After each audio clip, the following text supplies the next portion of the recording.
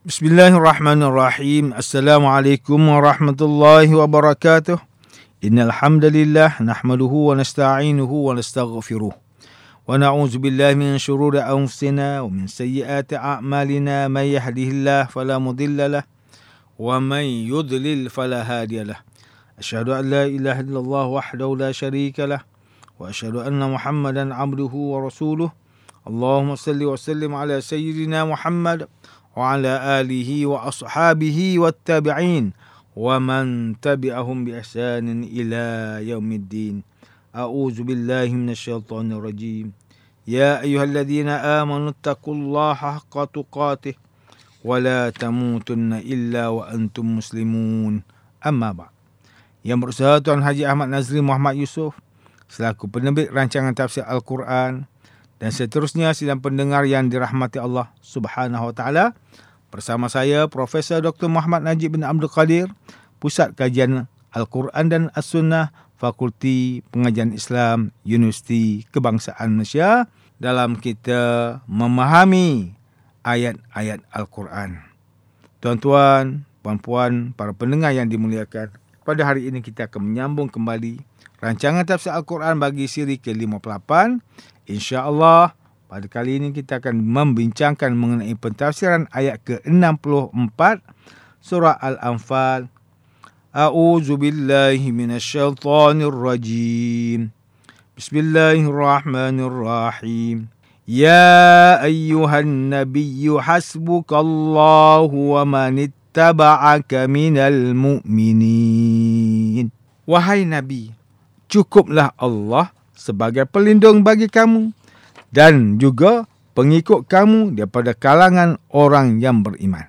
Sidang pendengar yang dirahmati Allah, Profesor Dr. Muhammad Quraisy Shihab melalui kitabnya Tafsir Al-Misbah menyatakan bahawa huruf waw bermakna dan pada ayat wa man ittaba'ak yang bermaksud dan pengikut kamu, di mana ia difahami oleh ulama sebagai bersama-sama.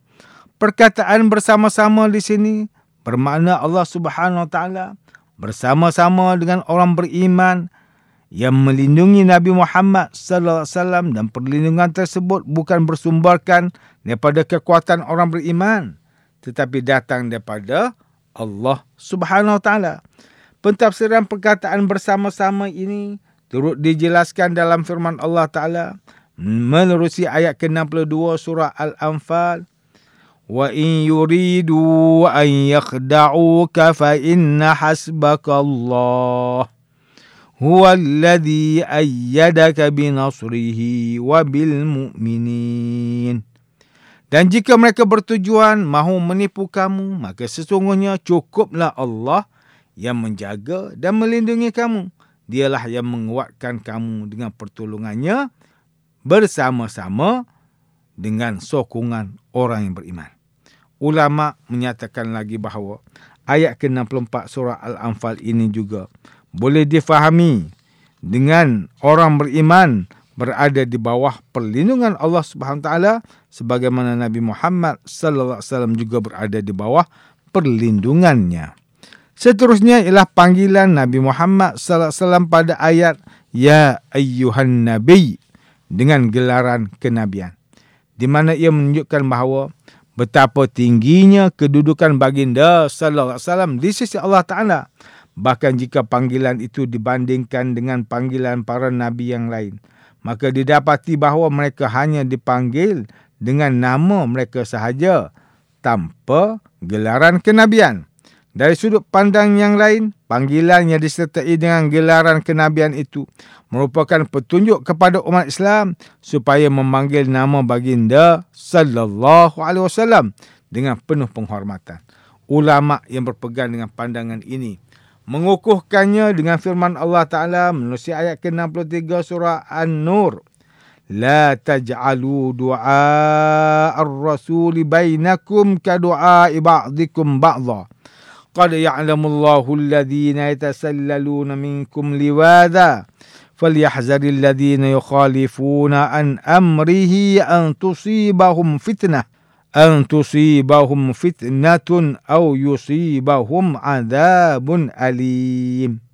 Janganlah kamu menjadikan panggilan kepada Rasulullah SAW antara kamu seperti panggilan sesama kamu.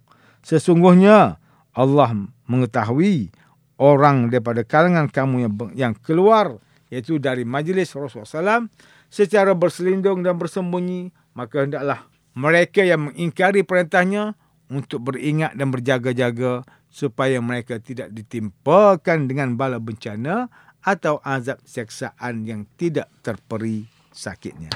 Selain itu, ulama menyatakan perkataan manittaba'aka yang bermaksud sesiapa yang mengikuti kamu, ia golongan yang mendapat perlindungan Allah Ta'ala, iaitu mereka yang benar-benar mengikuti Nabi Muhammad sallallahu alaihi wasallam dan bukan hanya sekadar mempercayai baginda sahaja.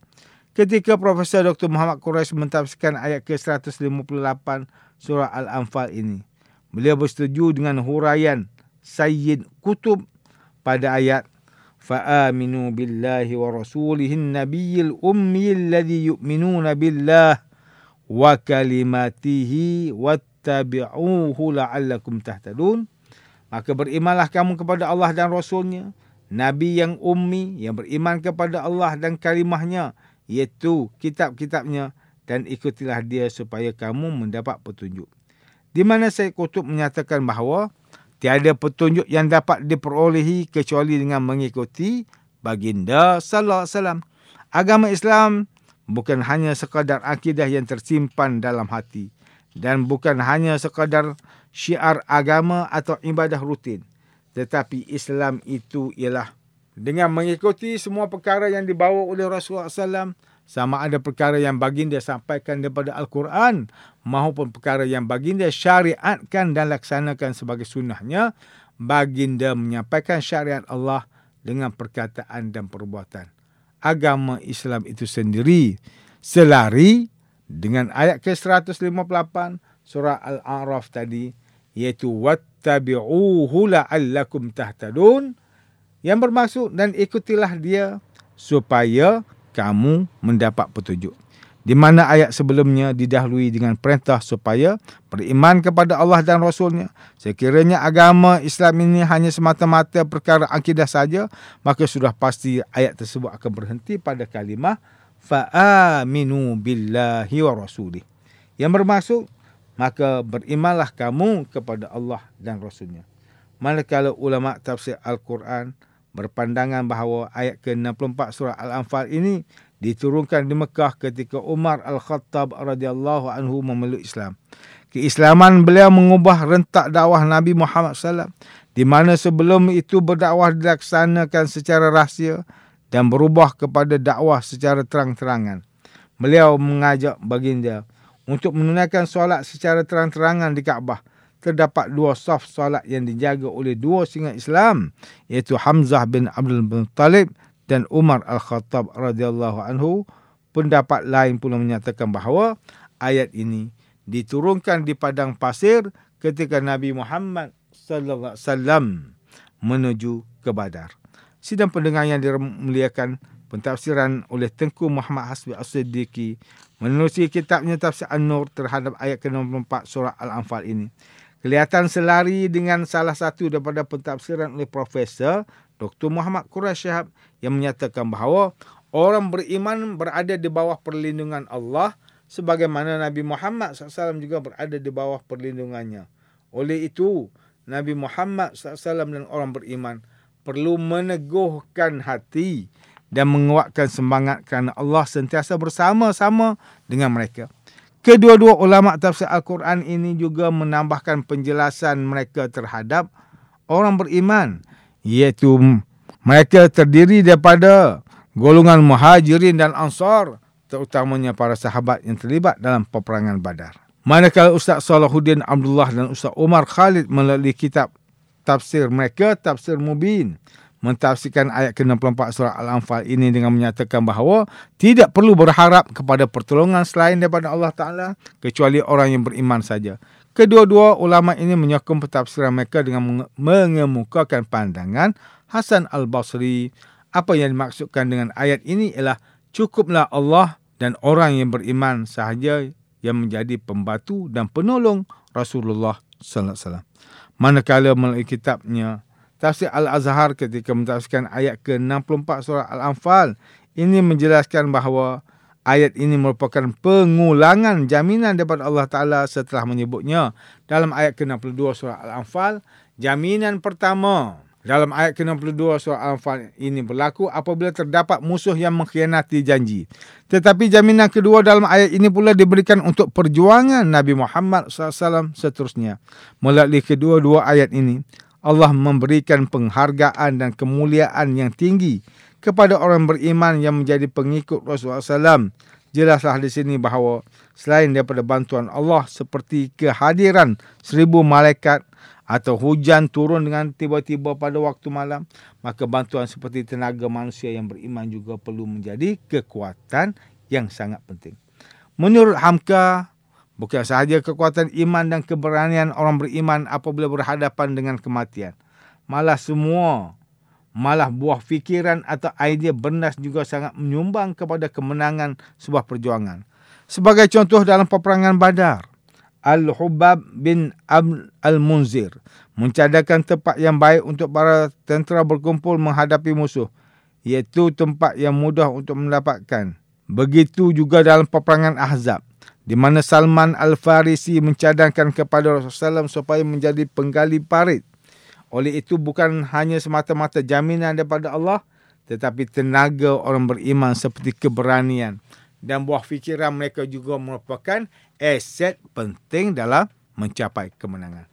Ayat ini difahami Hamka sebagai pegangan yang perlu ada dalam kalangan orang Islam ketika peperangan. Allah Subhanahu Wa Taala dengan tegas memberi peringatan bahawa selain yakin dengan bantuan daripada Allah, semangat berperang yang wujud dalam diri orang beriman itu sendiri sangat membantu dalam sebuah perjuangan. Hamka mengukuhkannya dengan firman Allah Ta'ala yang menyebut tentang persiapan yang rapi menerusi ayat ke-60 surah Al-Anfal yang bermaksud, dan sediakanlah untuk menentang mereka iaitu musuh yang menceroboh dengan segala kekuatan yang dapat kamu sediakan, dan daripada pasukan berkuda yang lengkap bersedia untuk menggerungkan musuh Allah, musuh kamu dan musuh selain daripada mereka yang kamu tidak mengetahuinya.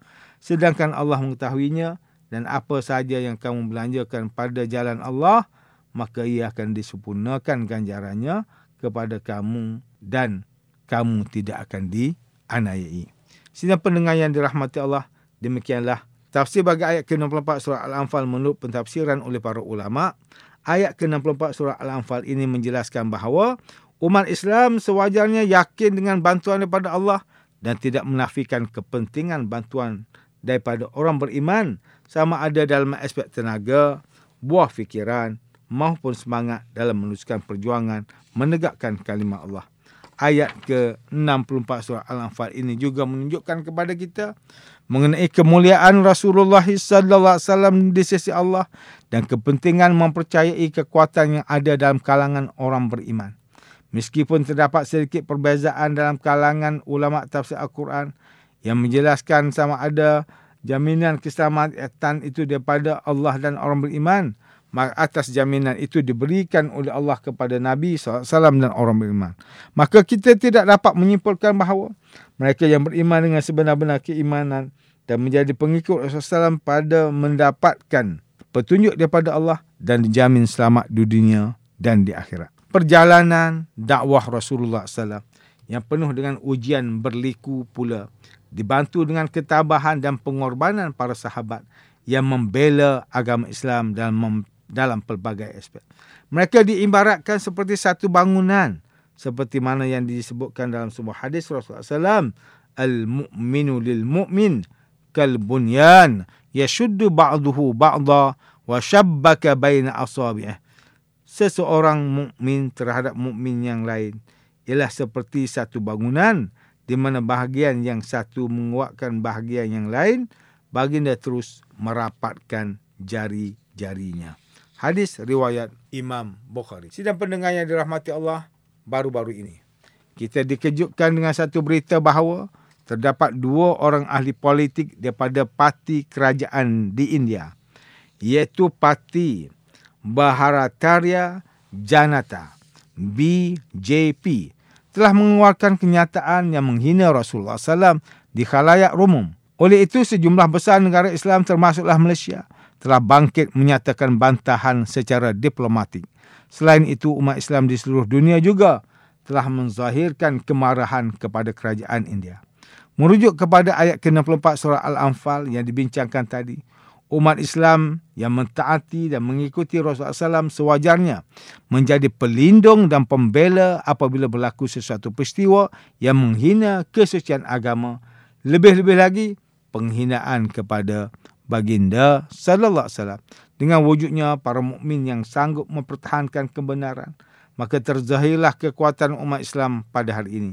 Ingatlah, Rasulullah sallallahu alaihi wasallam diutuskan kepada seluruh umat manusia untuk mengajak kepada perkara makruf, mencegah perkara mungkar dan mengeluarkan manusia daripada kegelapan jahiliah kepada cahaya Islam. Allah Ta'ala berfirman dalam surah Ibrahim, ayat yang pertama, Alif Lam Ra, Kitabun anzalnahu ilaika litukhrijan nasa minaz zulumat